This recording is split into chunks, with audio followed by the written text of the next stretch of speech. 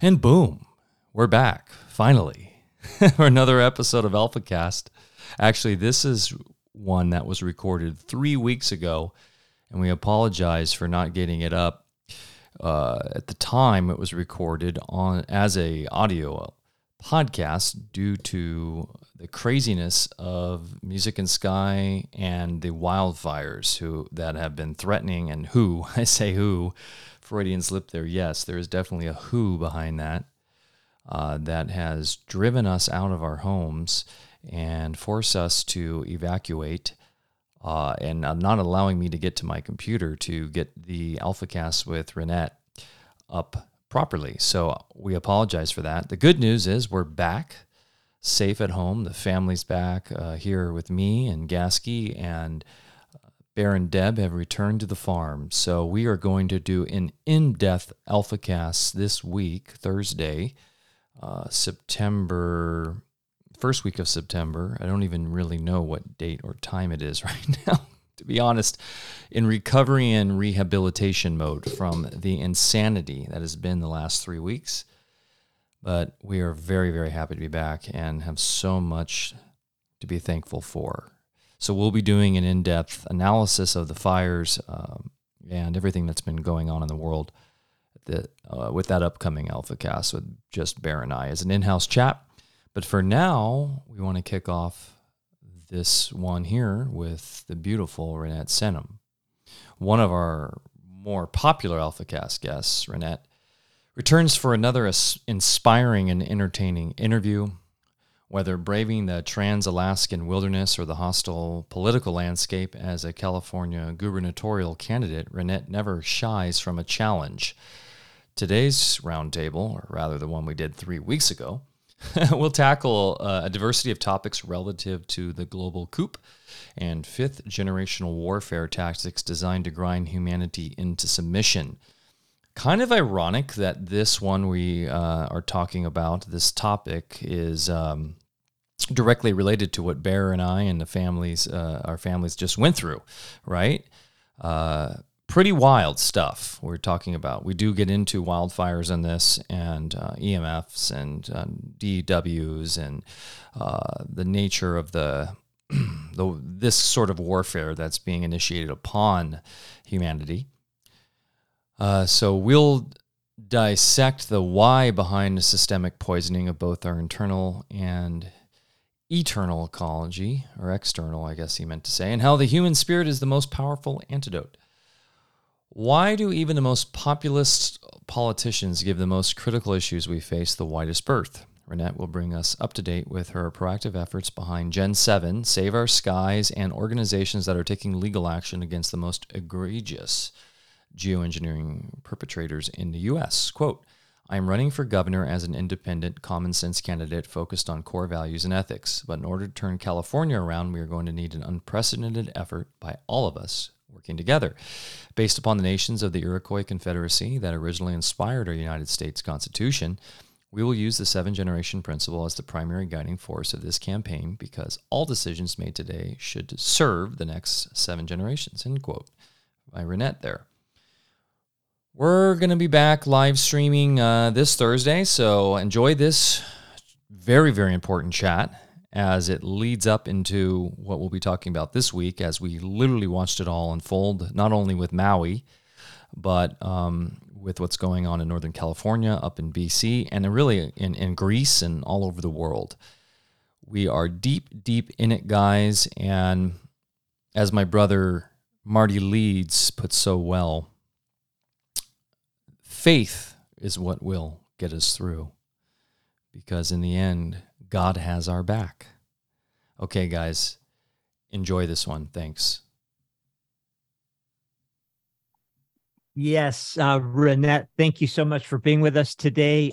You, more than anyone I know, have definitely chosen to walk the hero's journey. So you're a modern day warrior, and thank you for that. You're doing so much good work out there. Well, this is going to be a great discussion. Thank you. I'm looking forward to catching up with you because I know you never stand still. You're always into something new. And I know we're going to talk a little bit about the weather, but we don't have to be exclusively focused on that. And I am a big believer in what Michael was just saying, because as a practitioner of functional medicine for many, many years, I can definitely correlate certain symptoms with what's happening in the skies above us, take certain measures that make those symptoms go away, and then watch the symptoms come back as soon as the skies look inundated once again. And, you know, it seems to be escalating a little bit. Now, I'm looking at beautiful blue skies, but we have had some, what are we calling it today? We're going to use code for aerosoling. Stratospheric aerosol injection. We'll just call it SAI. Okay, SAI, it is. It's been a little bit more intense. And as you know, we're off grid here. We have no cell towers, no reception, stuff like that. We can turn our modems off by satellite anytime we want, you know, because that obviously produces symptoms as well. But the aerosoling, we'll say, is definitely creating more havoc in people, even in this part of the purer realms of this plane, we'll just say that. People having very similar symptoms, prominent buzzing in the ears constantly, headaches, digestive disturbances, all the above. I've never had any of this in my life, and especially because we live in a pretty good area, but my wife, myself, people that work with us around here, all experiencing the same exact symptoms at the same time. And it seems to suspiciously correlate with when we see tic-tac-toe being played up in the air. Now, I got in just a little bit late in a discussion that you and Mike were having behind the scenes, so I really want you guys to update me, because I have my own beliefs, and I know you're more well-researched than I am with all the ins and outs of this. But again, thanks so much for being here. And why don't we just jump right into that? And then also, if we could maybe just get briefed on some of your other projects. You know, here at Alpha Vedic, our whole permaculture prototype is based on 7-generation principles. And in fact, our whole trust organization is that's our bylaws. That's our whole mission statement of 7 generations. And we don't do anything here on the farm unless we understand what it's going to do that many generations out. So take it away, my friend, and delightful to be with you again. Thank you. Well, thank you guys so much. And I'm still really wanting to get to your farm in the very near future. So I'm so glad to know you guys are out there. Thank you for what you're doing. Thank you for walking the talk. It's a bit rare. So yes, as you know, I did run for governor last year, 7th-generation principal. Before that, I was a 2-term mayor and council person in Nevada City, California, where I still am. And before COVID hit, I was very much, I was on the council, but I was very much involved in fighting against slowing down the proliferation of 5G, as well as really calling out geoengineering. Well, then when COVID struck, when I was mayor, I became very COVID centric, and now I'm taking my attention once again back to what I was working on before. But in this last 3 years, from my observation as well, the geoengineering has become much worse, and the 5G, the antennas are everywhere, which I actually kind of caught when I was mayor and we were in our first stay-at-home orders. I was driving around 2 a.m, midnight, 5 a.m, because I was thinking to myself, we're all locked away. Anything could be happening right now in our community in the middle of the night, and we don't know. And I just was called to drive around every now and then. And I started to see between 3 and 5:30 an army of utility trucks coming in, expanding the broadband, right? The fiber optics from light pole to light pole. Why would they do that in the middle of the night? Only from 3 to 5:30 for 2.5 hours. Come to find out, it was happening around the country. It was happening around the world. There was a massive explosion instantaneously of utility trucks expanding the broadband, which is the backbone of 5G. And the reason why they're doing it in the middle of the night is because if they all did it in the middle of the day, when everyone else was stay-at-home orders, locked away, we'd be asking how the heck is this happening all at the same time around the planet? It was happening in schools and high schools, elementary schools too. So we knew that 5G was intrinsically connected to the whole COVID narrative. So ultimately, I did resign July of 2020 after I'd been already just reelected for my 3rd term. I resigned and called out my city council members and elected officials as committing crimes against humanity, because I'm like, I've got enough information right now, like you do, to know what's going on. Ran for governor. no party affiliation. And then last winter, we had a horrific historical snow, as you all know, and the snow is extraordinarily wet, extraordinarily heavy, extraordinarily destructive, 60 feet up in Sierras. We're here at the 3,000 foot level, many feet of snow. A tree came crashing to the side of my house 4 days later, 2:30 in the morning, a tree crashed onto my partner's house, thousands of dollars. We're still fixing the house right now. And during that time, I had mama warriors around the state of California taking snow and rain samples. And when they got those results back, they're extraordinarily high in aluminum, barium, strontium, cobalt, lead, copper, sulfur, the list goes on and on and on. At that point in time, we also had people sending me test results of tree bark that they had also tested extraordinarily high in aluminum. We also know the forests around us have been dying, and people have been saying, oh, it's the bark beetle, oh, it's the drought. It's like, no, it's not. We are seeing trees, this was last summer, we were seeing trees along the flowing river banks, and they're dying. And we know that the bark and these tree barks are full of aluminum. So we know now that we walk into conifer forest, they no longer have a scent. You walk in there, and the reason why you don't have that beautiful smell, that aroma we're used to, is because those trees are full of aluminum, full of heavy metals that they've been absorbing, cannot absorb the water, the nutrients, the sugar. So they're not breathing it in, they're not intaking, and they're not expelling, and we're not smelling them. The population of the pollinators is down, right? The birds, the bees, the insects, wildlife in general. We are seeing death by 1,000 cuts, and it's just a slowly collapsing decline of life everywhere. Bear, we come out of this winter, and also, by the way, if you go to my Substack, I do have a Substack, Reinette Senum's foghornexpress.substack.com. You go there, punch in search mosquitoes, and you will see me documenting over the winter. During the snowpocalypse, a couple months of 30 degrees temperature, mosquitoes all year long trying to get into my house, our house, and getting into our homes, and generally nailing us right in the forehead. All winter long, 30 degrees, it's actually impossible for mosquitoes to live below 50 degrees, which tells us they were genetically modified. So I feel like this is nothing but an aerial assault over our heads. You can't turn around.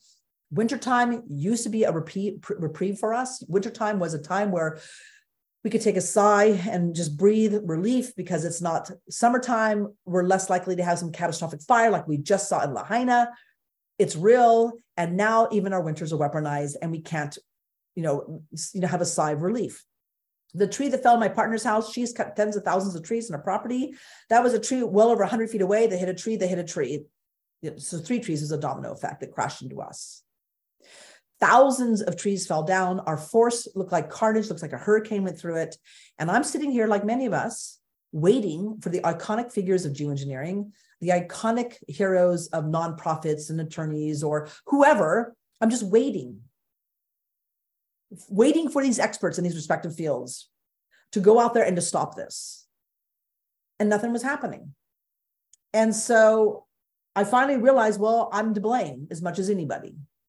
And so I went out and I reached out to a woman named Dina Pollard-Sachs, who I happened to meet through Naomi Wolf and through Maria Zack and some people, in this kind of more the liberty, freedom, medical freedom world. And we had struck up a conversation and a friendship. And she was a 25-year-long constitutional professor and attorney, human live wire. And I reached out to her saying, look, this is what's going on. And she had no idea about geoengineering. In fact, after a few weeks, she finally videotaped something, texted to me and said, is that one of those SAIs? I'm like, yes, it is. And she said, well, that's going to get into my drinking water. And I said, it is in your drinking water. And it's in your blood. It's in your brain. It's circulating through your organs. Everything has been impacted. This is probably going to be the first court case ever where the bailiff, the judge, the attorneys, right, are actually victims of the crime they're hearing, that they're listening to. I said, I don't care if you are here to fight for the indigenous, the salmon, the redwoods, the children. If we don't stop this spraying and get some control of our skies, we're not going to have 7 generations. And I asked her to help me, please find the attorneys who can take this on through the constitutional lens, because I'm like, you cannot tell me that this is constitutional. Well, she was moved enough, and we educated her enough that she has now put together the best law team we could possibly get of evidentiary attorneys, environmental attorneys, constitutional attorneys, appellate attorneys. And I have literally been raising money, throwing my own money for my Substack subscriptions. I have a Give, Send, Go I launched on April 18th. Stop U.S. Geoengineering Legal Fund. We're ready to put out our last finances of the last 3 months. So you can see how that money is being spent. Complete transparency. I don't pay myself. And we put together the best legal team, the best legal researchers. We looked at everything and figured out how we're going to come at this and have the first win. And we've identified that right now, as well as our later strategies. Fantastic.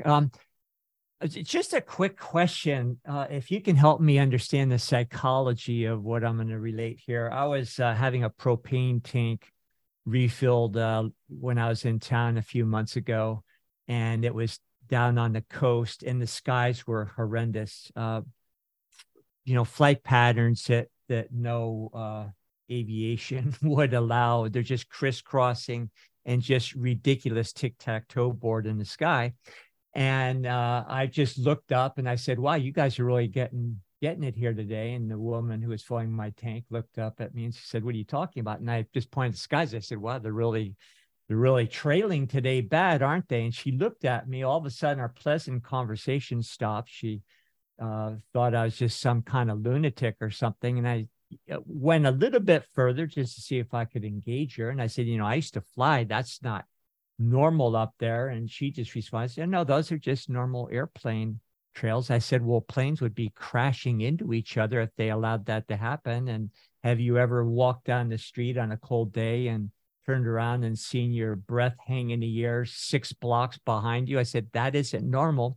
Anyway, that was the end of the conversation. She didn't want any part of it, was in total disbelief and thought I was one of those conspiracy nuts or something. So what is it that should be so obvious to the common sense of anybody with a lukewarm intelligence that just does not allow them to perceive what's happening? And, that's the real problem to me. Yeah, we should have more candidates and people like that talking about this, because to me, it does represent a clear and present danger, probably worse than any other of the things that the other candidates are out there talking about now. When they're out there doing their campaigning. But it's the people that just really need to wake up. And I just don't understand that psychology. Well, by design, and we're generations into the making of this, right? And as Mike and I were talking about, it's about the dialectic. It's about those who interject themselves to make sure that we always have this division in our conversation and our perspective. What I've come to learn, and it has been a paradigm shift for me. I mean, I've known about it, but it's been a very deep paradigm shift in just the last few months. And it's one of those things too, where you realize that we actually have more control and more say, more power over this right now than we realize. And interestingly enough, as scary as it seems like what we're facing, because it is like these invisible hands, the solution to many of the things, many of the challenges we're facing today is all about decentralization and doing it locally with your hands, with your people across the board. Believe it or not, though this is happening in the skies, it's the same scenario. It's the same answers. It's the same solutions. What people have been led to believe, when that woman you were talking to went to as far out there, crazy conspiracy theory you could get, she thought you were crazy. But when you tell people these are actually contrails, they are contrails, you're right. But what changed was like around 97, they have this other evolution of fuel called JP8. And JP8 is extraordinarily dirty, and it's a single-use fuel. NATO's the one that kind of set the standard. They wanted a single-use fuel for the Blackhawks, for the commercial airlines, the military airlines, the tanks, you name it, one size fits all. But the way they made this was actually quite cheap. It's extremely dirty. So when I was talking to Jim Lee of climateviewer.org or .com, everybody's got to go to that website. That is the best, most well-documented SAI website out there. It's been going on since the 1800s, starting with silver iodide, little canisters you shoot up and you kind of make things rain. It's like little influence of, certain locales. It's gone from beyond there. So what Jim Lee taught me was about the JP8 fuel is when they shift over, it was very dirty. When I asked Jim, when we actually go out there and we test, we send our money, our water and our snow and our rain to these labs, it's coming back with all these heavy metals. I asked him, I said, why are they putting the heavy metals into the fuel? Don't they know better? And he says, because they're not putting it in there. They just never took it out. It's part of the oil. It's part of the fossil fuels. Don't get me going there. It's just dirty. And it doesn't have to be this way. Well, it ends up that all that soot, all that stuff, what it does is it creates the moisture to connect to the soot and create ice crystals, essentially. And we're creating our own cirrus clouds. Now, there are mechanisms out there that can actually ensure that you don't see those SAIs, those trails behind the airlines, right? Behind the aircraft. The military use that because the military, they don't want you actually tracking their trail all the way back to their base, right? So they use those. Now, what's a shocker is in 97, when they switched over to this JP8, that's when we began to really see, because it was really dirty jet fuel that was these ice nucleides, right? And it was actually creating these trails that you could really see. But what's fascinating and is a matter of national security that people don't talk about is those commercial airliners, when they take off, the pilots are taking off, we hit altitude, a supercomputer takes it over, and once it's ready to land, those pilots take it over again and they land it. What people don't realize is the reason why you are seeing those crisscross is not because they're going out there and they're injecting extra stuff in the jet fuel or they have little extra, they actually might be, they can, and they could have aerosol injectors, they can, and they do. But what you're seeing for the most part are the commercial airlines, once they get to altitude, one supercomputer controls all of those airlines, 100,000 flights at a time. And it actually creates a grid using the commercial aircraft as the weapon. There's I didn't know that. Yeah, and this is the Hegelian dialectic, which the wannabe elites love to use, right, to control, is they've created this this sort of narrative about in the alternative truther world of chemtrail versus contrail. And in the end, it's all bad. And my friend Amanda Vollmer had brought up in a chat recently, I don't think she'd mind mentioning this to her. She's like, how do we live in a free will universe or free will world when they're doing this to us, right? And we don't want them to. We are saying we don't consent. Well, in many ways, every time you buy a flight and you go somewhere, you're consenting because they're literally using that against you through convenience, through the modern convenience of the airline industry. So I think it's important for us to realize that, like they love to do with everything, they turn the convenience against us. They weaponize our own sort of modern comforts against us. And it's really important to realize that this is just like everything, just like how the CV operation was, right? The Corona operation was, it's a multi-planar, multi-dimensional warfare, fifth dimensional warfare, if you will, where it's coming from bunker fuel operations, it's coming from the private sector, it's coming from military sector, it's coming from government operations. There's so much going on here because it's a lot of big money behind it too, Reinette. There's a lot of money to be made in geoengineering now. So I think you're spot on. Decentralization is huge, but I think it's a really important note for us moving forward. If someone says, "Oh, it's contrails, it's chemtrails," you just say it's everything. It's all, we're being poisoned by everything. So I'll even go another step. So also what's happened, and I have to get the exact numbers here, but it's something like this. They'll give you the idea what we're talking about.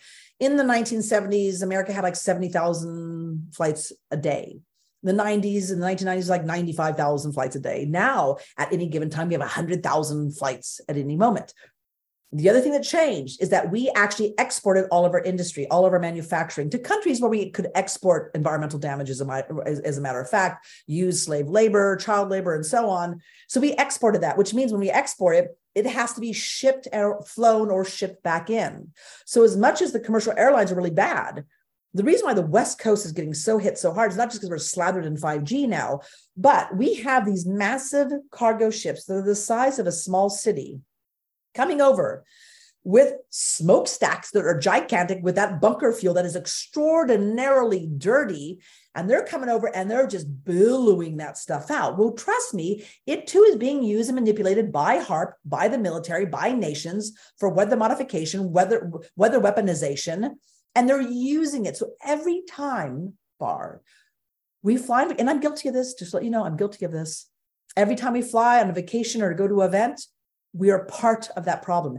Every time we order something overseas, Amazon, anything that's not locally, regionally made, we are part of the problem. So what we did not realize, because we were being split, chemtrail, contrail, chemtrail, it's like, no. Neither one is completely right. Neither one is completely correct. It's a combination of both. And what they're not telling you is a system they have set up that they have made us dependent upon is a very system that we are allowing to poison ourselves with. So, yes, we have a lawsuit. Yes, we have to change policy. Yes, we have to change legislation. We have to come at it from all angles. Yes, we have to wake people up. They have to show up at the air, water, quality board meetings, the city council, the county supervisor. We've got to let people know what's really going on, the story in the middle, right? Not here, but in the middle, and saying, oh, by the way, it is your responsibility. You took the oath to protect us from enemies, foreign and domestic. We are being sprayed. We are being poisoned. And in the meantime, I've got to learn by myself how to wean myself off of a centralized system that every step of the way is poisoning me and my family, my life, my world around me. Everything is killing me. I've got to understand my hands, my fingerprints are on this as well. And I've got to start really working on supporting and investing in the local economy and not the centralized system that is actually slowly killing us. Yes. That's a paradigm. Maybe before we're through today, we can touch on a few solutions, what people can do to help their own biology deal with this, and not just get rid of the symptoms temporarily, but also assure that these cumulative effects don't create worse problems down the road. So, when I've seen this many times with my own eyes, where I'll see a plane overhead and it's just a normal trail, and then all of a sudden it's like somebody pulls the switch and it's full on crop dusting. So is that, could you explain that a little bit versus what you were saying as far as the systemic automated system? That's been like $1 million question for me. So I said to Jim, I said, why is it that like some days you don't see them at all, or they sputter, or you see them, you don't? It's a combination. One is it has to do with air, the conditions, the coolness of the air. It has to do with the dryness, the moisture content. And it also has to do with the fact that there are geoengineering programs and projects out there. There are. So we have a combination of commercial aircraft, military, universities, research companies, corporations, right? Private corporations, startups, as well as power companies like Pacific Gas and Electric, who have been doing the most spraying for the most decades of all, as well as the military. So it's a combination of things. And I still have some answers that I'm seeking as far as like, well, why is it that usually like on a holiday or Super Bowl Sunday or a Sunday, I don't see any of these SAIs? I mean, so I don't have all the answers. Like I'm still trying to dive into that and get real clarity. But what I do know is the story that I even believed as a person fighting against SAIs, that it was not really quite the narrative that I thought it was. Mm-hmm. And that's a game changer. So we had to change our tactic according to the information we were receiving and our understanding around that.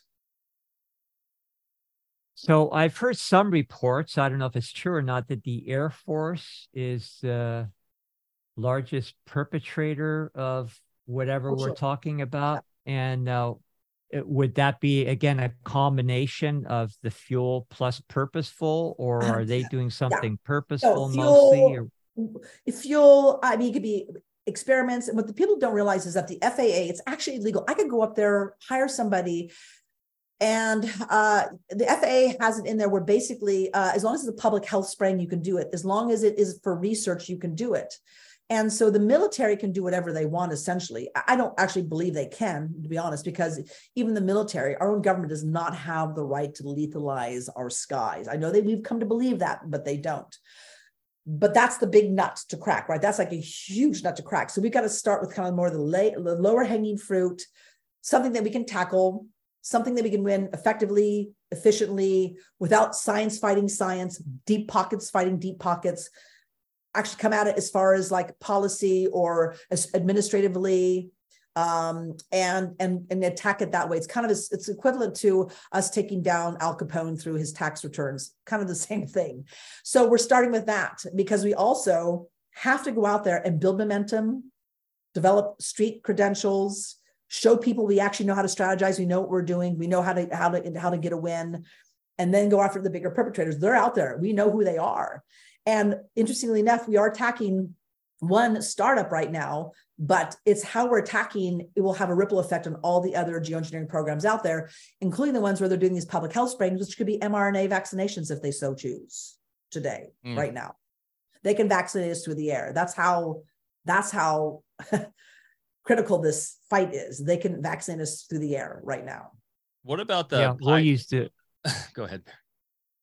No, I was just going to say, yeah, I hear you, and I'm aware of what you're saying. We'll use the jab word, but Dennis, well, go ahead, Mike. You finish. I was just going to ask about the pilots, the pilots themselves. Now I sound better. I realized I didn't even have my mic on. I was just sorry, guys. But anyways, the pilots themselves, this has always been the question around this, right? Like, do they not have some sort of moral qualms about what they're doing? And I get the other question I have with these supercomputers, are we talking about drones now running some of these operations? You know, you can see sometimes a commercial flight you can see is lower, and then you see those like jets that are way up there. They look tiny and are flying across, crisscrossing. They seem like they're different looking. Those are different, and those are generally drones. Generally military drones. They are up in the stratosphere. They're up in the highest, and that stuff will take decades, more than likely years and decades to actually work its way out. The commercial aircraft, military aircraft, the good news is you get a good rainstorm, you know, within 2 weeks, 3 weeks, that stuff has washed out. And granted, it's washed out on all of us, but it's out of the, you know, the atmosphere right above us. Now, what Jim Lee did say, and I cannot remember the terminology, but some good news is, and it doesn't mean that we don't have work to do. We do. We're not going to sit there and go, oh, she's got it. But what's fascinating is they have just discovered recently there's something in the stratosphere that's actually eating up all those heavy metals and that soot and stuff. So like Mother Nature is actually reacting to this, and actually there's something eating it up. Now, I'm not going to sit there and go, then she's got it covered. I'm not going to worry. No, you got to stop the polluting. The sooner we can stop the polluting, the sooner we can start the healing. You know, you can't heal as long as you're still being poisoned. So there is some good news, but we've got to come at this at a series of steps of rungs up the ladder, and that's what we're doing right now. So those big guys, those are the big guns. That's our military. That's black ops. That's bigger. But once there's a certain critical mass within the public's understanding and knowledge of what's really going on, it's much harder to do. It's just much harder to do. And so we're coming from it right here, but we are actually moving really quickly. As I said, we've gone this far in less than 4 months. So we're making good traction quickly. Yeah, phenomenal. There's one gentleman I know of that is actually getting out there a little bit, and it's RFK's campaign manager, Dennis Kucinich. He's the only guy in those channels that I've heard talk about geoengineering. So that's very promising. And Bobby Kennedy has too. Bobby Kennedy is actually, he's talked about. Oh, good. Yeah. That's encouraging. You made a comment about you don't think they have the right to poison our skies, but of course the game they play is they put words on a piece of paper to grant themselves permission to commit crimes against humanity, and then say they have the legal right because of these that whole warfare. Well, I'm just saying, Bar, I've been wondering, and I've had a little looky into wondering why this hasn't stopped before, right? Like, what's so difficult? How there's been these court cases, and there's been decades of court cases to stop SAI, to stop weather modification and so on. There have been court cases. But when I look at the more recent faces of this fight, of this movement, and I look at what they've brought to the courts, or they haven't, or they stated and claimed they would, but they haven't, it just disappeared. Not a lot's been done. Not a lot's been done. And you realize that there's actually some really good, solid, legal, constitutional footing that would actually put this all to rest. But somehow, some way, it's never made it before a judge. It's more than tenuous when we fight legal battles because you're in commercial courts. There are no Article 3 courts in existence. So you can play that game and have some little minor wins now and then, which is the way they throw us a bone to make us think we actually have an authentic jurisprudence system, but that doesn't exist at all. So it goes back to I think in one of our past talks, I said, All right. If you were in office, could you two-step us back into the constitutional republic and take us out of this UCC commercial Right. court system that is fixed from the start? So a couple different things. One is we're trying to work with the psychology of the person that you met when you were getting your propane tank filled, right? They still believe in that system, right? They believe in that court system. That holds weight with them. And so our objective is to use that as a mechanism to draft everyone else behind us, because when they see that we're in court and we'll take it to the Supreme Court, our legal team is admitted into the Supreme Court if we have to. That when we do that, as we head forward, that grabs notice, that grabs attention. You get, print on, the screen and interviews and blah, blah, blah. And all of a sudden it becomes real to these people. Like, wait a second, this SAI stuff is real. Wait, there's actually a court case going on. I have no doubt we're going to win. But what's more important than winning in that court is actually winning in the court of public opinion. We're using that to draft people forward and then saying, look, we're going to do this. We're doing the heavy lifting in this court. And I understand about bar attorneys. I understand about the royal, I understand all that. But we're using this as a mechanism to pull ourselves forward while we're educating people, while we're giving them the tools they need, how to do notice of liabilities, how to do open letters, the templates and the scripts to go to and before their air and water quality board and their county supervisors and their city council members, and to wake people up to create a tipping point within the public itself. So this is a multi-pronged approach. And I've been in all bits of it. So I understand the importance of it. So it's a bit of our own psychological warfare, if you want to say. I mean, it's like we're actually going out there, and as an elected official, information is power. And I know as a former mayor and a city council member that when I could educate the public, and most elected officials don't realize it is actually our responsibility to keep the public informed. It's our job. And most elected officials don't like to do that, because when you inform the public, they're powerful. And what I would do is I would go out there and I would educate the public on 5G, wireless ordinances, the dangers of geoengineering, blah, blah, blah, blah, blah, blah, PG&E, and so on. And when they would be educated and they would come to the mic during public comment, they would blow the city council over, and they could all they could do was vote in favor for whatever the people were standing for, because they were an educated mass. So part of what we're trying to do, and I've been spending the last 4 months with a small, tight-knit team of people, and my objective has been to use this legal case as a driving force to pull people together and to start educating, like I've been educating myself the last 4 months into what's really going on and what SAI really is. And now that we have that, it's like you guys stepping in right now, Bar and Mike, is perfect timing, because we're now ready. Like, okay, we've got the gist of what we're doing. We have a basic, real clear understanding. It's not this or that, it's this. The topic is this. And we're going to go out there and we're going to start building an army of people to go to the farmers markets, to go to the public events, to go to the public meetings, and start educating people so we can actually shift the zeitgeist, shift the culture and the understanding. So the next time you go back to that gas station, you get your propane tank filled, you're both going to look up and you're going to look at each other and you're going to understand each other without saying a word. You're going to know what's happening. That's where we need to get. I will say, as someone who got back into Instagram this year, I took 3 years off. I was over it, but to help promote us out to the world, I've jumped back in, and just like scanning through, now they have these reels, kind of like TikTok.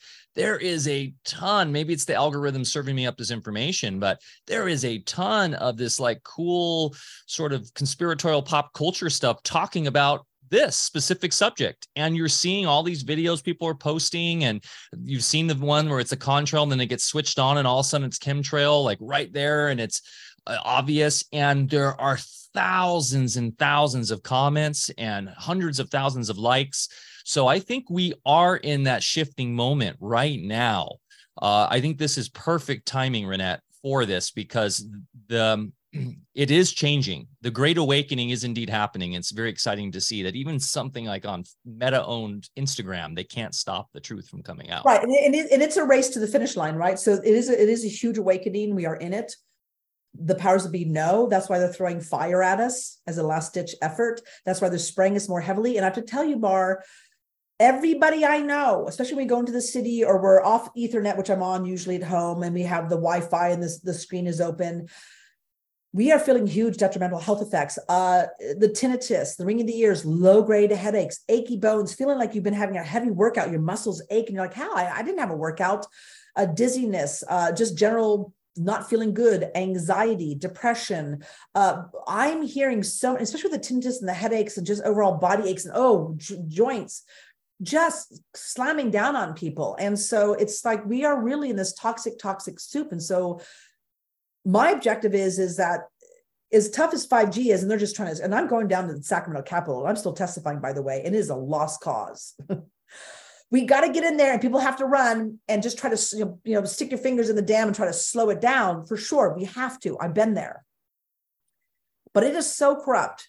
That baby just has to crash and burn. There is no saving it. It's just like a snake eating its own tail right now. Just get back and don't get your finger in the mouth of the snake.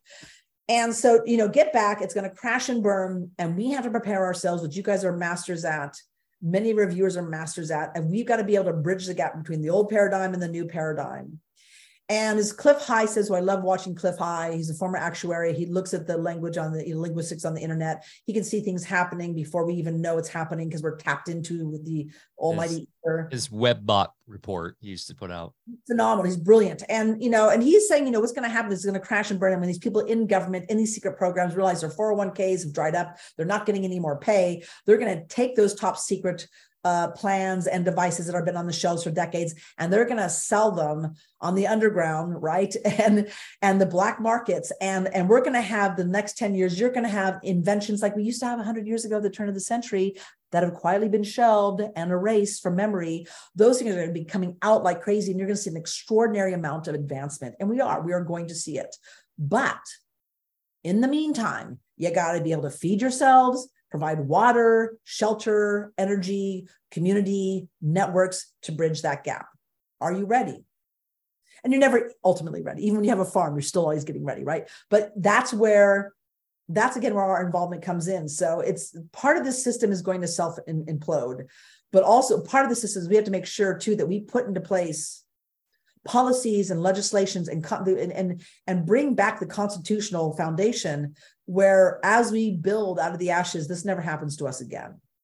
And they are trying to spray the dickens out of us right now. I mean, it's full throttle right now. They're pulling out all the stops right now for sure.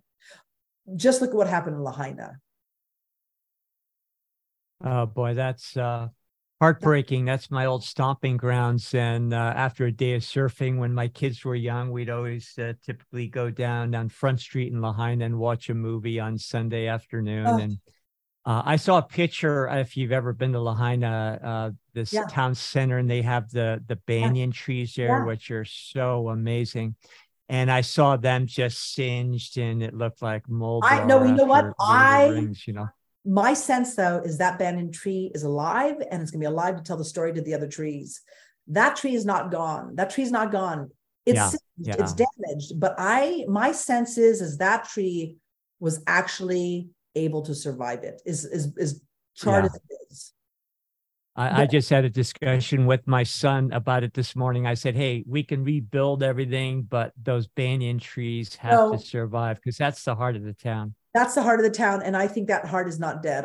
My gut is, I was looking at some video footage. I'm like, oh, it got damaged, but it's so big and it's the roots and it's, and those trees are such incredible sentient beings. They know when fire's coming, they communicate and they bring in the water and they bring in the resources. Right. That's the mother tree. So I actually don't think it's been damaged, but it's not dead.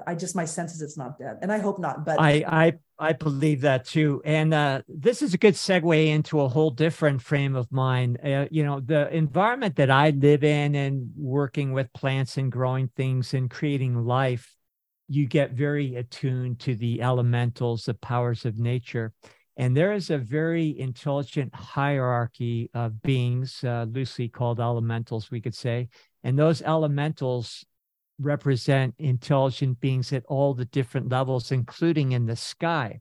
Now, I just happen to follow a belief system that when we acknowledge them and actually instruct them to do things, for instance, purify what we're talking about up in the sky, they will do so. And I swear I've seen that happen with my own eyes on the instant when we tune in on that level and make our decrees for that to be so. So there are higher powers at work, and I believe they are also, just like we're waiting for people to wake up on a certain level, they're also waiting for us to wake up and just invite them in. And when humanity, I believe, gets on board on that level of reality, then there's nothing here on the ground this creature class can possibly harm us with anymore. I think you're pretty spot on. And I've actually had some experiences where I've said, okay, I know you're out there, and then boing, you're like, holy cow. But it's never, and I've always, and interesting, when dark entities, dark energy comes at me, and I'm very aware of it, I'll turn around and say, you don't have my consent, get out of here. You don't have my permission. I'll cuss at it and tell it to get out, seriously. And it will vanish. And I know I'm not imagining things, because I will find my cats chasing it around my house. So I'm like, okay, the cat's just confirmed the hair on the back of my neck was for a real reason. But I never thought beyond that of like, okay, instructing, like, I don't want a dark entity here. It never dawned on me to say, hey, I acknowledge you, and Kenya, I'm giving you consent. Help us clean it up. Help us purify it. I never took it that far. So you just gave me a little paradigm shift right there. and that's why our legal system always needs our consent. It is put forth by the powers of darkness. Well, no more spraying. I'm like, I don't care. No more. You just don't have my consent, and we're just moving on it and get ready for it, because we're just done. We're done. And I think that's going to shift. I think it shift a lot. I think we're on something. It is interesting that Maui and the Hawaiian Islands were some of the most tyrannical places during COVID with the lockdowns. And I know our brother Marty Leeds, that he literally left the main island because he couldn't handle it. So it is interesting how a lot of these places that people really just went lockstep with the agenda are suffering. Look at the inner cities right now. Look at Manhattan, which was obviously a hot spot for the lockdowns and the operation. I mean, you've got the children just completely, their minds gone, rioting over Xboxes or free PlayStations and $100, and then the police have no power. You're seeing obviously it all coming to a head right now with the consent, with this idea of those who have no idea they can consent to anything. They're just blind to it all by the mind control that's been happening through the media and through academia and all the control systems over the years. And it seems like it's coming to a head there.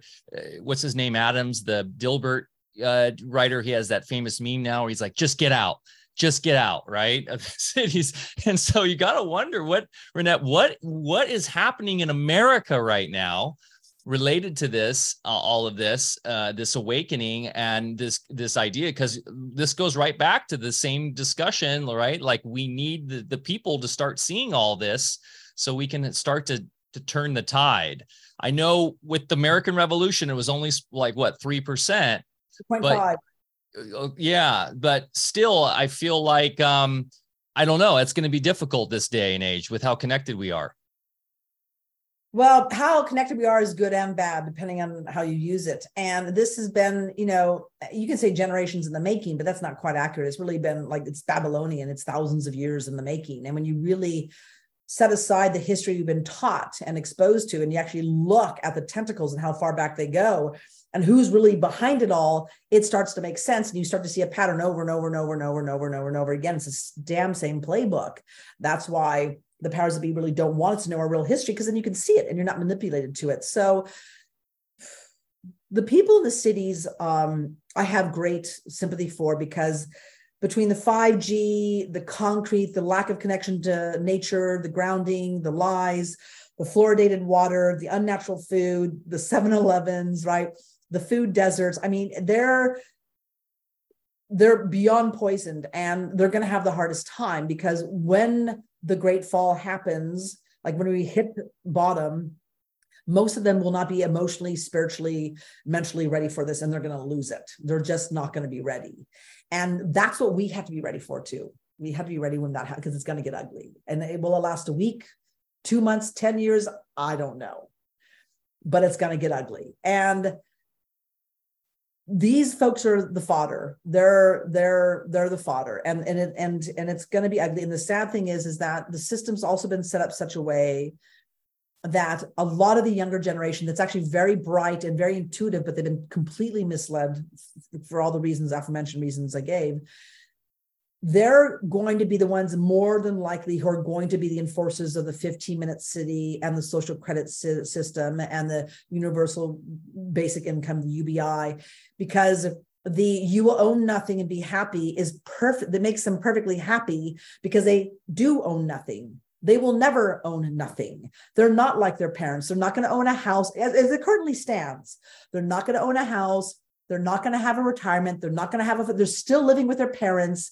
They still don't have a future. They've been disabled. They don't know how to use their hands. They don't know how to work as much. They're great online, but that's kind of the limitation of a lot of their ability. And when they are handed these gifts, like, oh, here's $2,000 a month. Oh, here's your free stack and pack apartment. Here's your 15-minute city. You will not own a car. You'll walk and bike everywhere you go. Not that I'm opposed to that, but not under those conditions. And they're going to be the enforcers of that. That too is part of the playbook. The powers that be always go after and they condition and they brainwash the youth because they're so young. They have no historical context. They cannot pull upon real history, and they're being completely indoctrinated into this form of enslavement. And that is going to be a challenge. And that is city life right now. And it's apocalyptic. They've also been compromised physically. You personally traversed the Trans-Alaskan wilderness on a dog sled. How many people of the younger generations could withstand that? No, I mean, again, we're conditioned, and not that I haven't gotten lazier with age, but when I was young, I was out there doing everything, challenging myself, my mind, my body, my spirit, every way I could. That's not what's elevated. That's not what is idolized, right? What's idolized is to be a YouTube sensation, a TikTok sensation. That's pretty much it. And those are the folks who are really, to me, most vulnerable. And so, some of them will snap out of it and go, oh my gosh, what can I do? Put a tool in my hand and learn how to use my hands. I'll be part of, this incredible, collective of people who are heading towards supporting that 7th-generation principle. But most, I don't know if they're going to make it.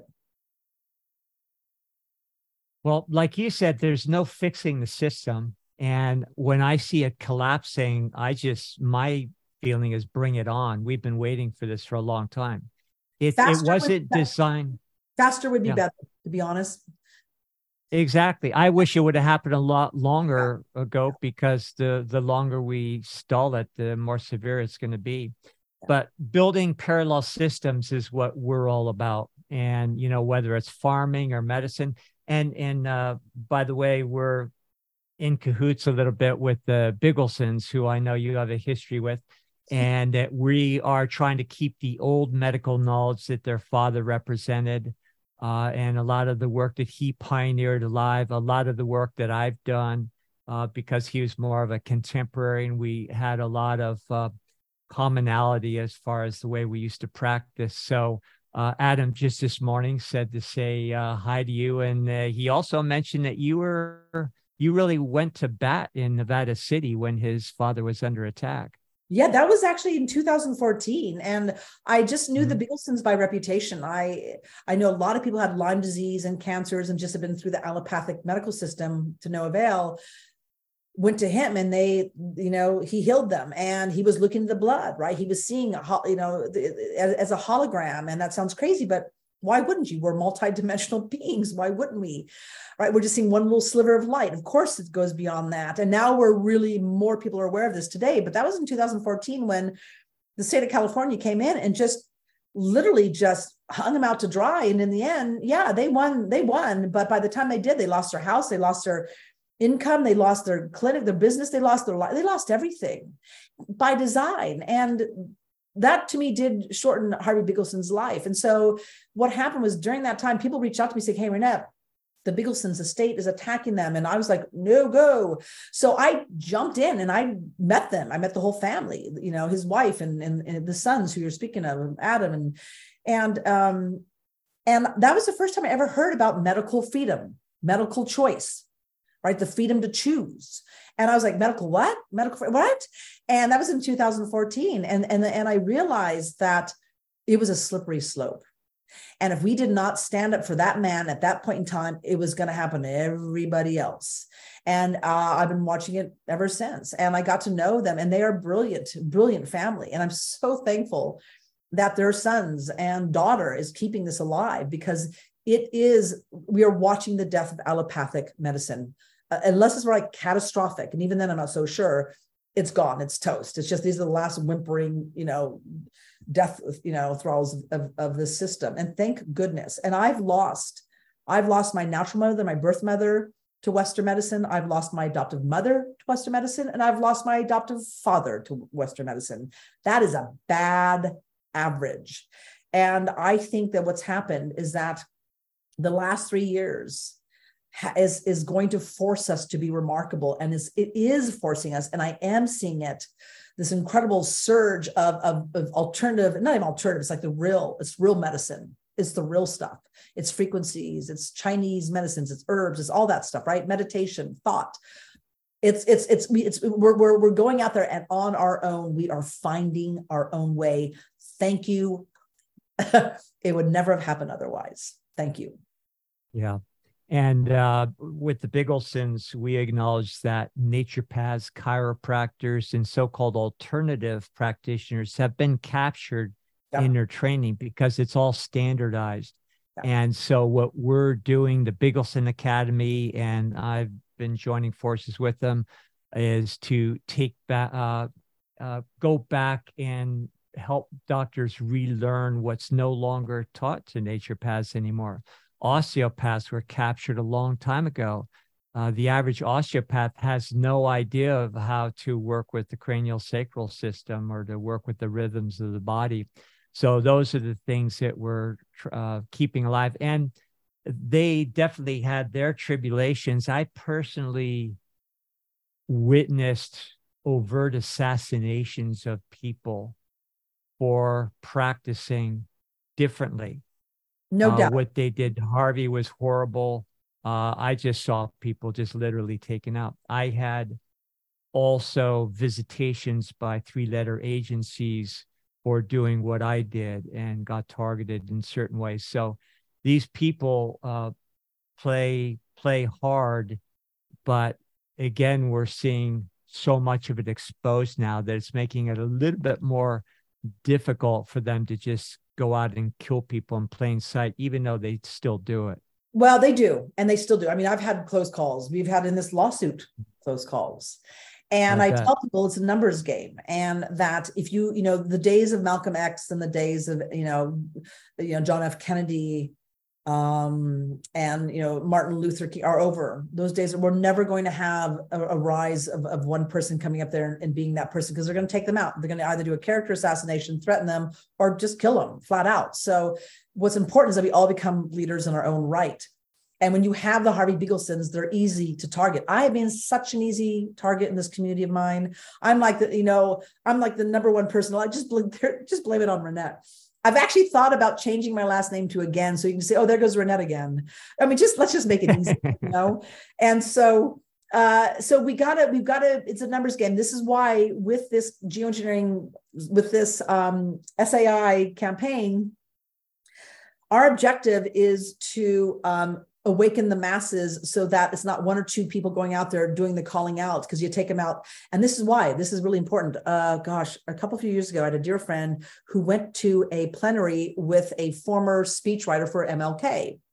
And she said that when Martin Luther King was assassinated, she realized the fatal error in them being a speechwriter and making Martin Luther King the iconic figure for the civil rights movement, because when he was assassinated, it took the wind out of the sail of that movement.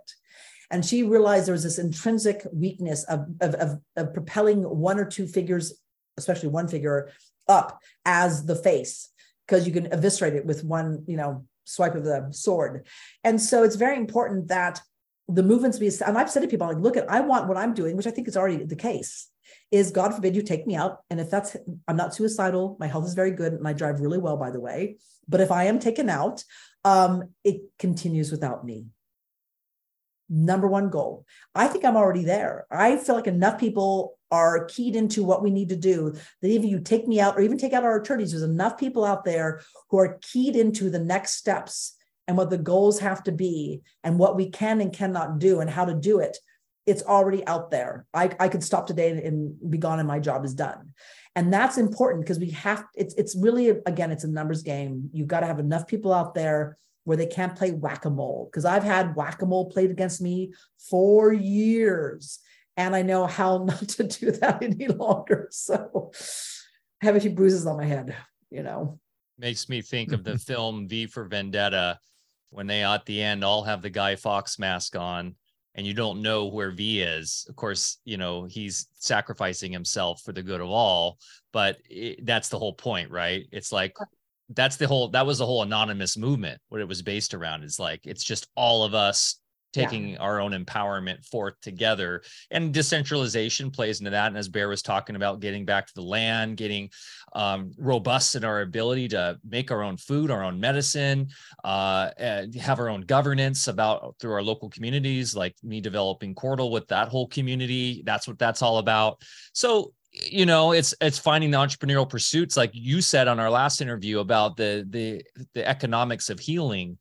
I think that's such an amazing strategy, Reinette, like, because that's what we really need: healing the skies, healing the land, healing each other.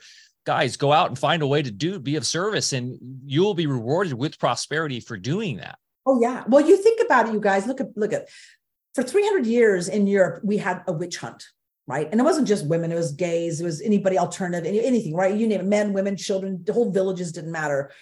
But the thing is that there were local economies everywhere through Europe built upon the witch hunt, right? You had the guillotine maker, the registrar, you had the court judges, you had the bounty hunters, you had the fire starter.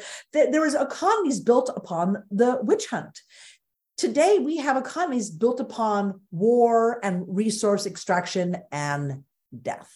How do we know it? Because we measure it. It's called the GDP, the gross domestic product.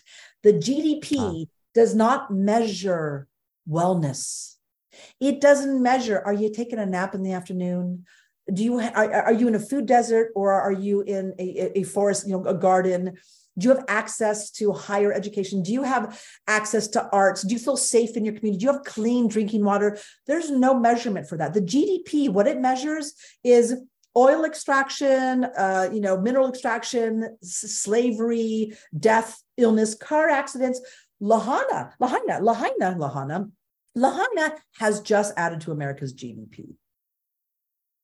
That fire just added to America's GDP. Do you think that's a good thing? Not to mention all the brainwashing and propaganda through media, which is our greatest export. It's climate change. As a person who started nonprofit 501c3s around climate change, I've spent thousands of hours waking people up. I'm so sorry. To climate change, working towards ending climate change. I'm so sorry.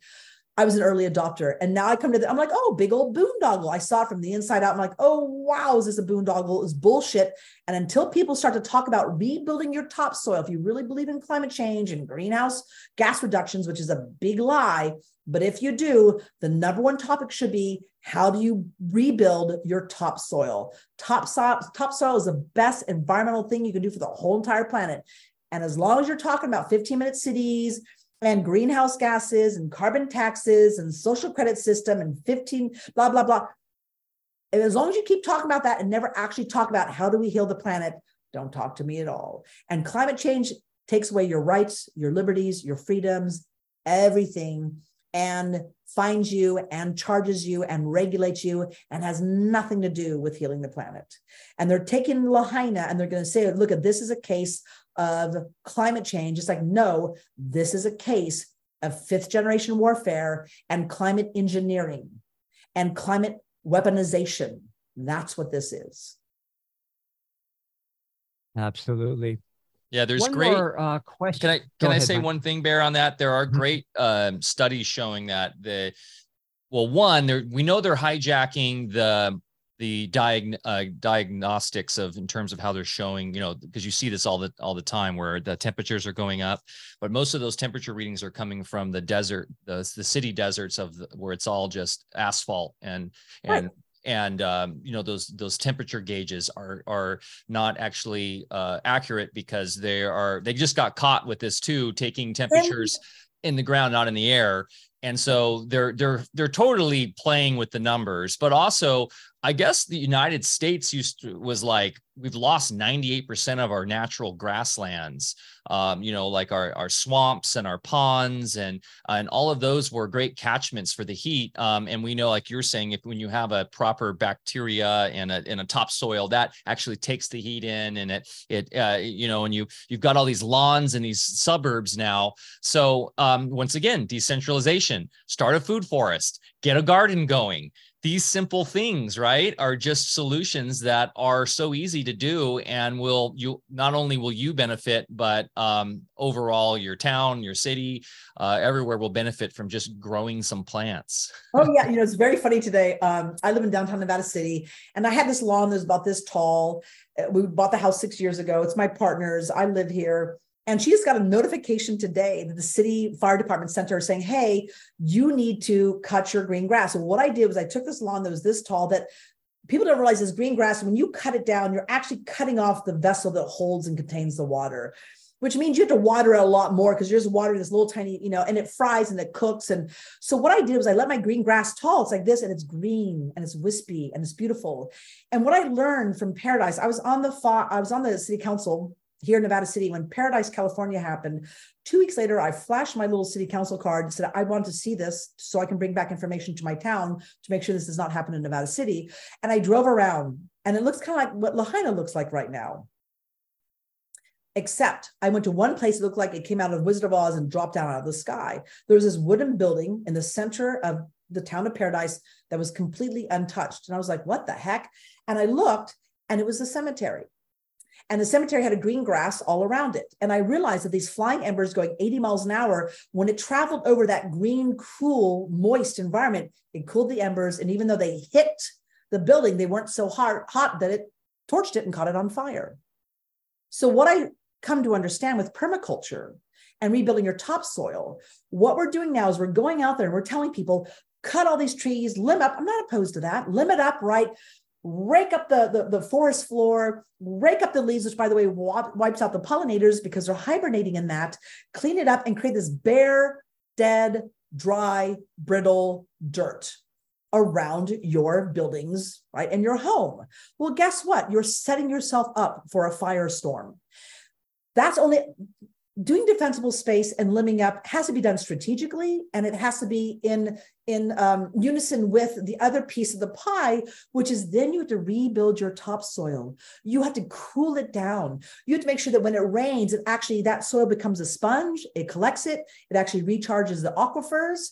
It creates diversity. And the other thing is that soil actually sends out certain bacteria that brings in the rain, brings in the droplets, create and changes the weather, and brings back the balance. And it holds in the carbon. If carbon's important to you, it holds it in there as well. It brings back the pollinators. It brings back the diversity. It brings back the water. It brings back the weather. It brings back and it cools down the fires. So we just had the city fire department today notify my partner that, hey, your green, lush grass that's 6 inches long, that has this long green vessels of water, and some of the dried grass is down below. But if there is a huge ember storm and a fire, my little green, lush grass is not the problem. That's what they're actually trying to say. You need to cut it down towards brown, dry. Is that what you're telling me to do? Cut it down so much I have to water it even more. Is that what you're telling me to do? Instead of going around to all the people who have all these ponderosa and pine trees that are dying because they're not absorbing the water and the nutrients because of all the spraying going on, and they got ivies around them and they fall on people's homes, they're not telling them to cut those down. They're telling me to cut down my green, lush grass. So the problem is our Nevada City Fire Department did not realize they're notifying my partner, but I live in this house and that is my grass. And I'm going to be educating them. Organic farming isn't the answer the way it's being practiced either. Organic farming is much like contemporary naturopathy, where I just call it green allopathy. Yeah. They aren't creating new soil. They're disturbing habitats and just doing mass farming. When you go into your Whole Foods and these big health food store chains and get their produce, it's part of the destruction. Well, and they're So and what we're they've got Mhm. those folks hooked in, and they're the first ones doing the whole entire hand scan, iris scan. Whole Foods is Right. it's the devil in disguise. I mean, I've never been more disgusted. So I've just stopped right there. Know your farmer is the best thing you can do, and it's just really disappointing to me that the people who should really know better are kind of being quiet around this. So when it comes to the green grasses, my education is like, look at guys, we have to be so radical that we're old fashioned, right? We have to look at nature and work with it in the holistic system like our grandparents did. There's this incredible symbiotic going on and symbiotic relationship that we've interrupted and interfered with. And even when I look at the grasses, what I didn't realize is that before white man came in and we had the missionaries come in, when the missionaries came into California, they brought the seeds for their cattle because they didn't know what kind of grasses we had. And so what they did was they planted those seeds everywhere, and it ultimately was very aggressive, and it took over the natural California grasses. Well, what you don't realize is the California grasses, they were fire resistant. And the reason why they're fire resistant was because they had long green grass, right? Green vessels that contained the water, and their roots were 30 feet deep. 30 feet deep. They didn't need rain for months and months because they were tapped into the aquifer below them. Those grasses have been eradicated. So again, if we started to do some defensible space, but plant the original native California grass seeds around us and just let them grow, we would be able to defend ourselves. But we don't have that part of the conversation. So again, we're only addressing half of this, and we're actually creating what's called Javon's paradox. You're making matters worse by trying to make them better. You're just going out there and cutting everything and all the limbs. And like I have French or English laurel out here. English laurel should be used strategically because it's actually a natural fire break, a fire fence. We should use them strategically to protect our homes and our buildings and infrastructure.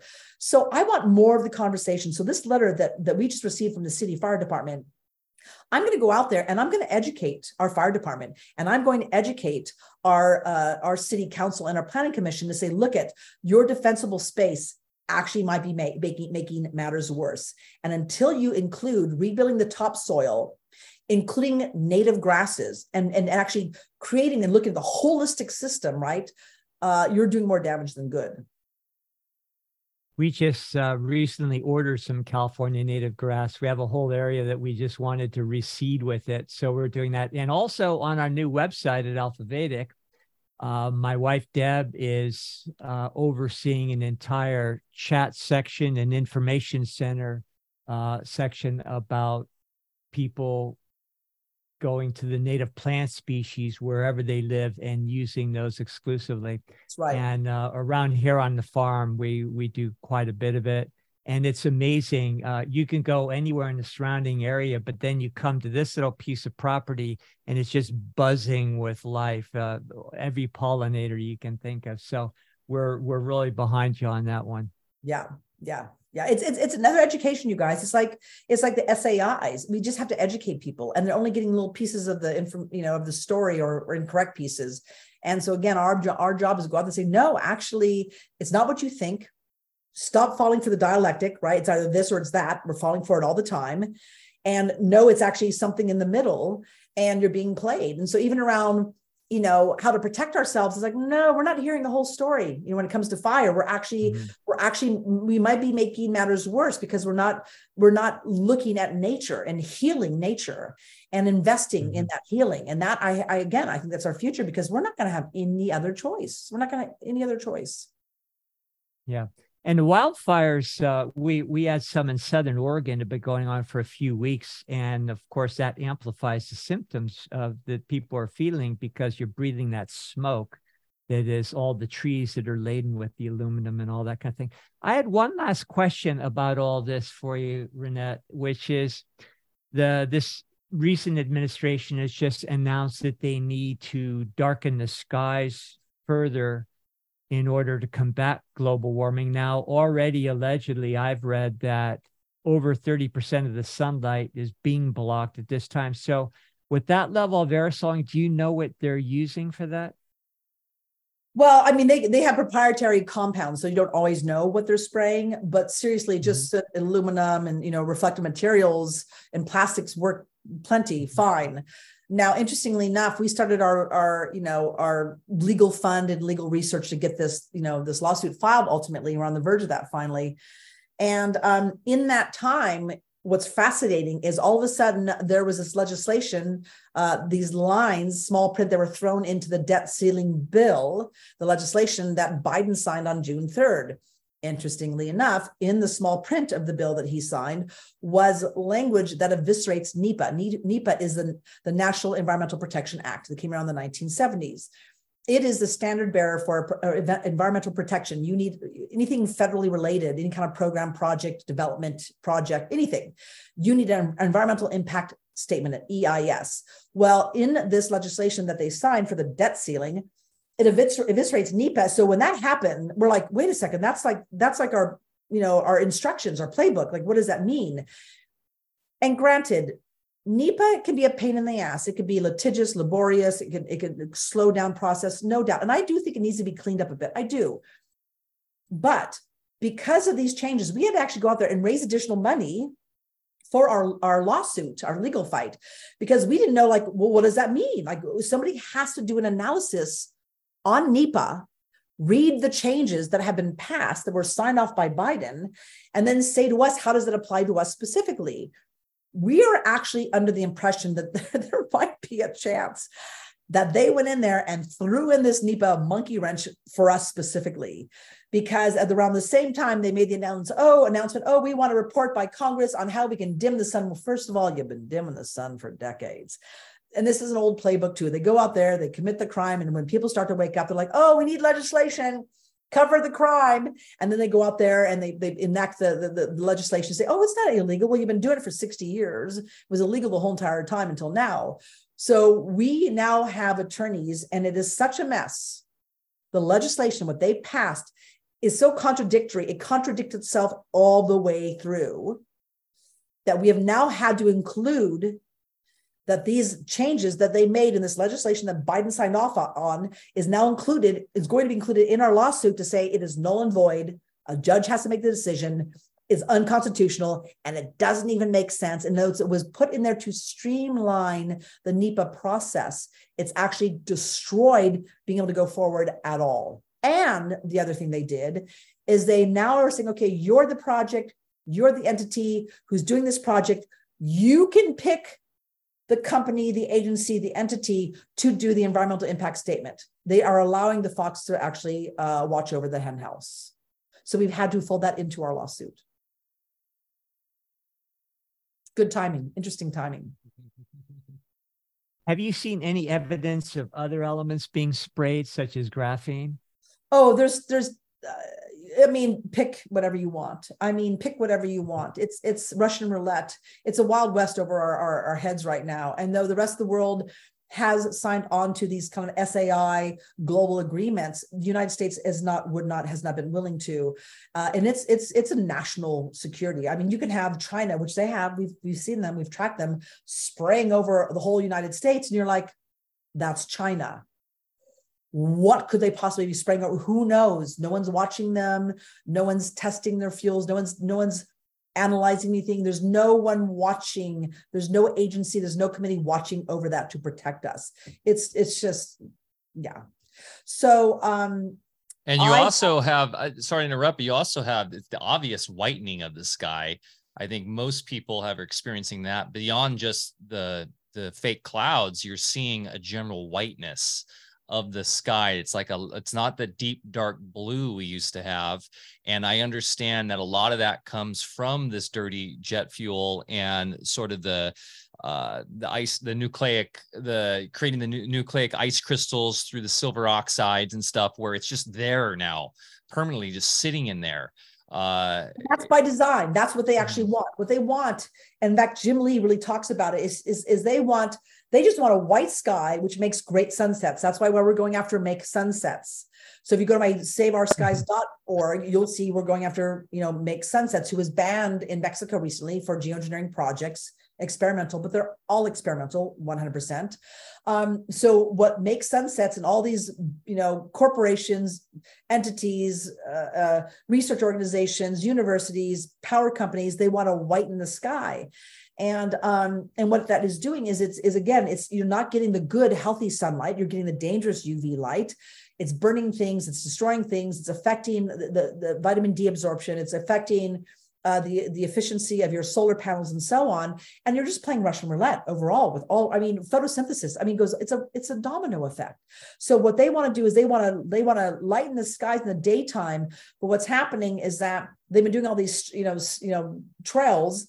And then at nighttime, they've been trapping in the heat. So what they discovered during 9/11 and they discovered during an Icelandic volcano is when they stopped air traffic for a few days, it significantly cooled the nighttime temperatures significantly. So all of that air traffic, whether it is purposeful SAI projects and programs, or it's the commercial flights, the ship tracks, right, the shipping cargo ships, or the military, what it's doing is it's blocking the healthy sun, and it is the climate change.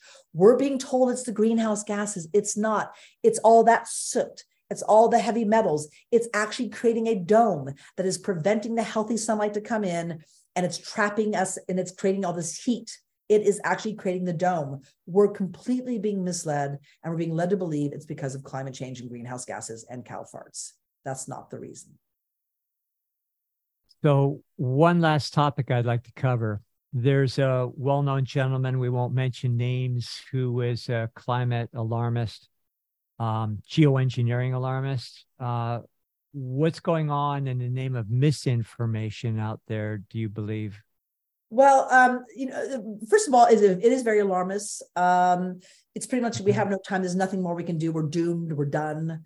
And that climate change is real. And we're just doing this SAI projects and programs just to put a cap on to slow down the climate change train, the methane, exposure and explosions and so on.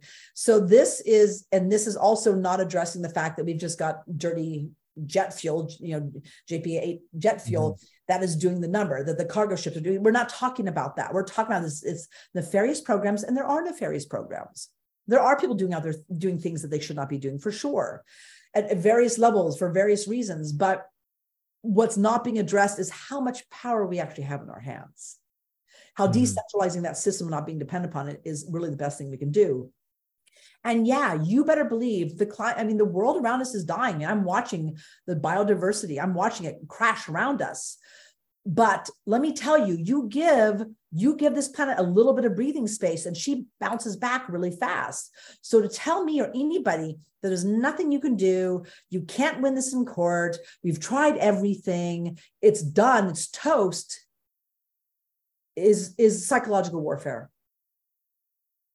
Yeah, it doesn't make any sense if you understand the nature of our realm and how it actually functions. But the same individual, of course, says that even if all of the spraying were to stop yesterday, then we would still have at least 2 years of unbelievable cataclysmic events that would probably take us all out anyway. Well, and same individual, this is a great book, Invisible Soldier, Silent War by Sharon Daphna. And she's one of the sort of the Oregon warriors, along with like our friend Mitch, and have been doing incredible work using Oregon etheric energies and, real science to help, like what Wilhelm Reich had proven with his technologies, right? And so they tried to go to one of the conferences that this one particular individual we may be talking about was doing, and he had them kicked out.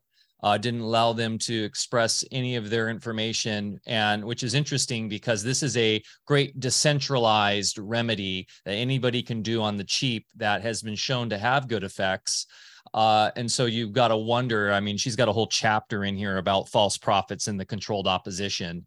And so, of course, like any time we have activism or we have people who are fighting back, you're always going to have the controlled operatives that are put in there that are using fear to quell any sort of hope that, or any kind of idea that nature and our power of our consciousness can always overcome darkness.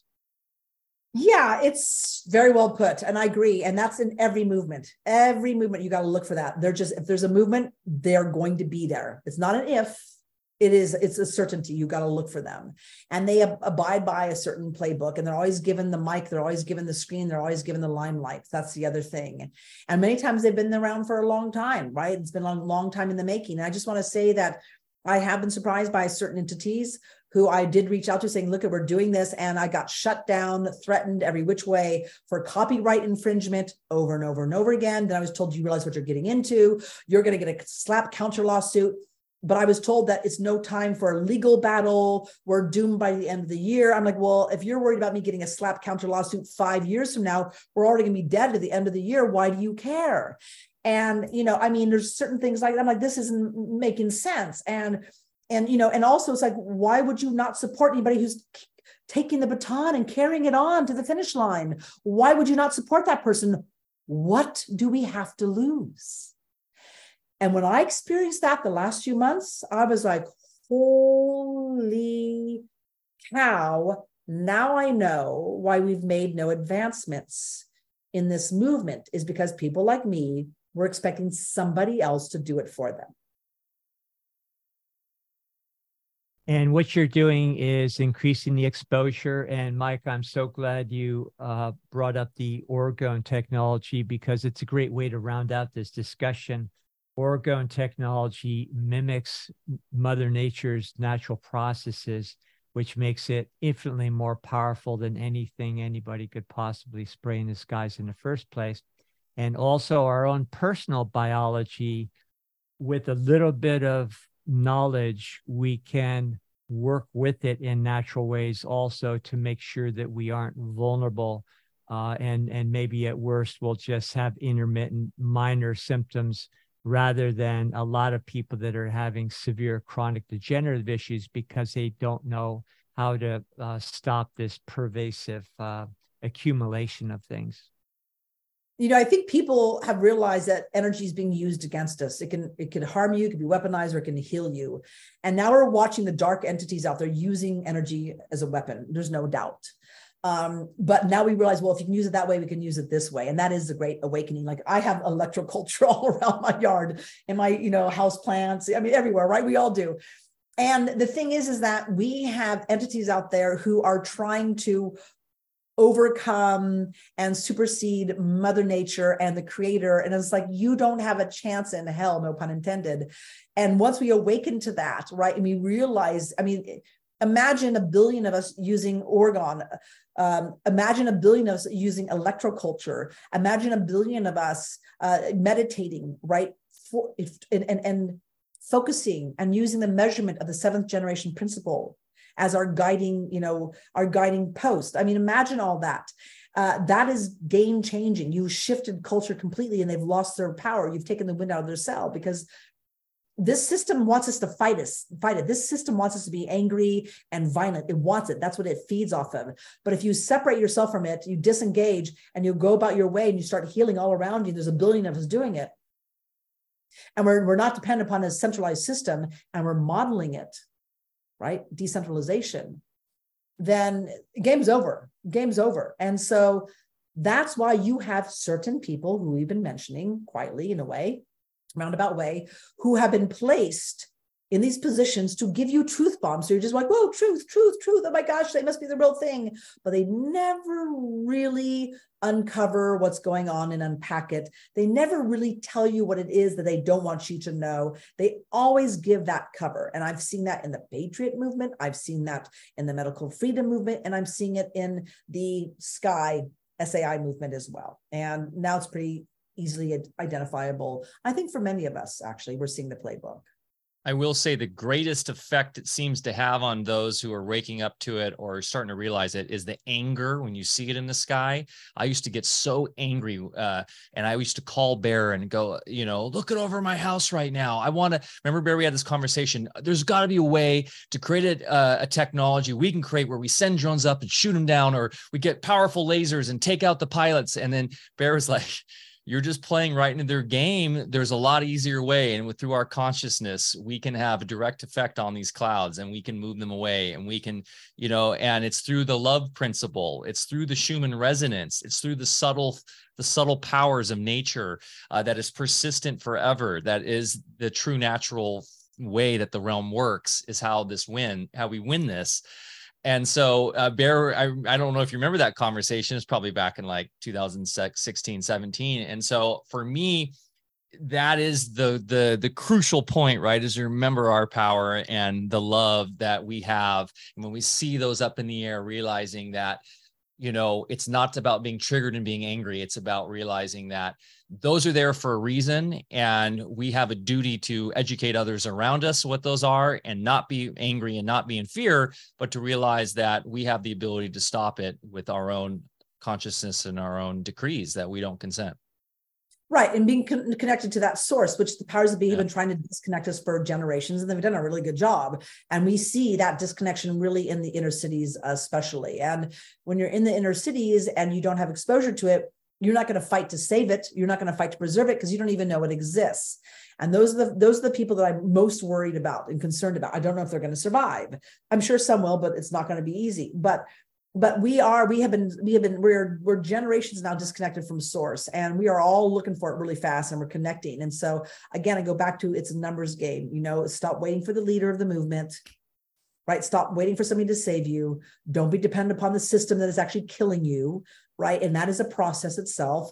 Build the community around you, the network around you. Let me tell you, we do weekly potlucks. We've been doing it since C19 started. And that is our network. We've got each other's backs. You're sick, you need help, you're in an emergency, we've got each other. And that didn't exist before COVID, not like that. So that is the beckoning that we're hearing, right? That is the call that we're hearing. And I don't think you can stop it at this point in time. They're going to try, they are trying, but I don't think it can be stopped right now. I think it's unstoppable. So Reinette, how can people support your work? Where can they find you? Well, the three biggest things they could do, and they can find me, is Save Our Skies, and that's, saveourskies.org. There's also that button on Gen 7, that's GENSEVEN.org. And go there, check it out, click donate. It'll take you to our Give, Send, Go, which is Stop U.S. Geoengineering Legal Fund. Donations are huge. We're doing the heavy lifting, and we're actually putting out our little pie chart of the last 3 months of how we spend our Give, Send, Go funds. I think the financial transparency is uber important right now. So we're putting that out. I'm so happy. I just saw the pie chart yesterday for the first time from our accountant, but we need fundraising big time. I'm telling people we're doing the heavy lifting. Now, the other two things that we're ready for is we got through the first phase of fundraising, legal analysis, and we're now ready to file. That's going to cost a couple $100,000 more than likely, but we're ready for that. So we need massive fundraising.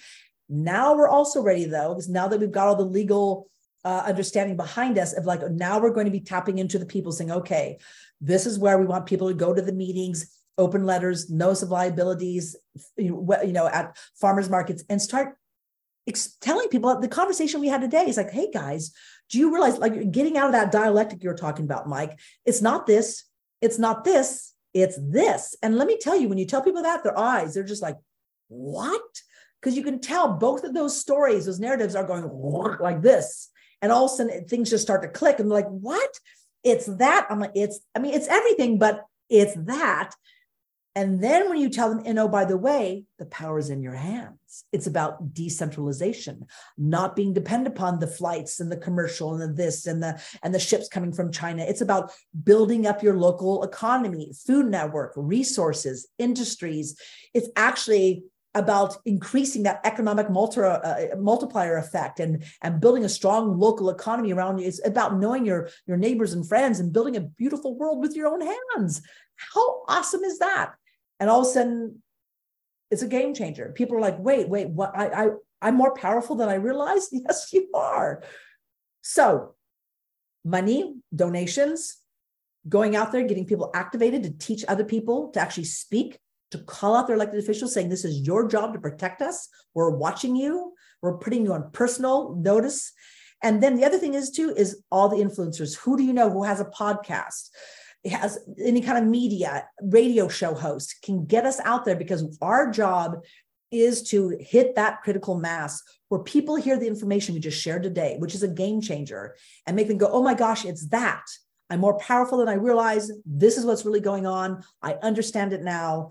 And that's where we are in this leg. So it's like a multi-pronged approach, right? The donations, the people going out there doing their thing, putting everyone on notice, educating them, and then also reaching out to the other influencers, the people who have viewers and listeners who can hear what we're doing and how we're doing it. Brilliant. Thank you so much for your efforts, and also for this brilliant talk today. Always so much fun to reconnect with you. And I hope we see you up here at the farm someday. I would love to. You guys are actually on my bucket list, just so you know. Awesome. Yeah. Well, let's do it soon. Awesome. Thank you. I envision a future where at every farmer's market, there's a little info stand, saveourskies.org, with beautiful graphics, posters up, and people can come up. What's this about? And you just go like that. You just point up. It's like they're doing our marketing for us. Can you just look in the sky? It makes a lot of sense. I mean, there's Greenpeace, and there's all you see, all these different NGOs at the farmers markets. The Republican party always has theirs here at ours and stuff. Why not have Save Our Skies at these places, guys? So make sure the link is in the show notes below on all the here on Odyssey and YouTube and Rumble and everywhere. Please go to the website and donate. And even more importantly, if you have ability to volunteer and to help out, please contact them. And I really would love to see that sort of emergence happen, Reinette, where we've got Save Our Skies booths all over farmers markets across the U.S. and the world. We're ready. We're ready for that. So we have to get the legal side done, and Save Our Skies. Just sign up. It goes to me directly. We've got you on the list. We're going to be doing bi-monthly webinars, just kind of hold people's hands, talk, answer questions. We're just now getting ready for that. And I just want to say thank you to everyone already who has supported us, who has donated, who has gotten the word out.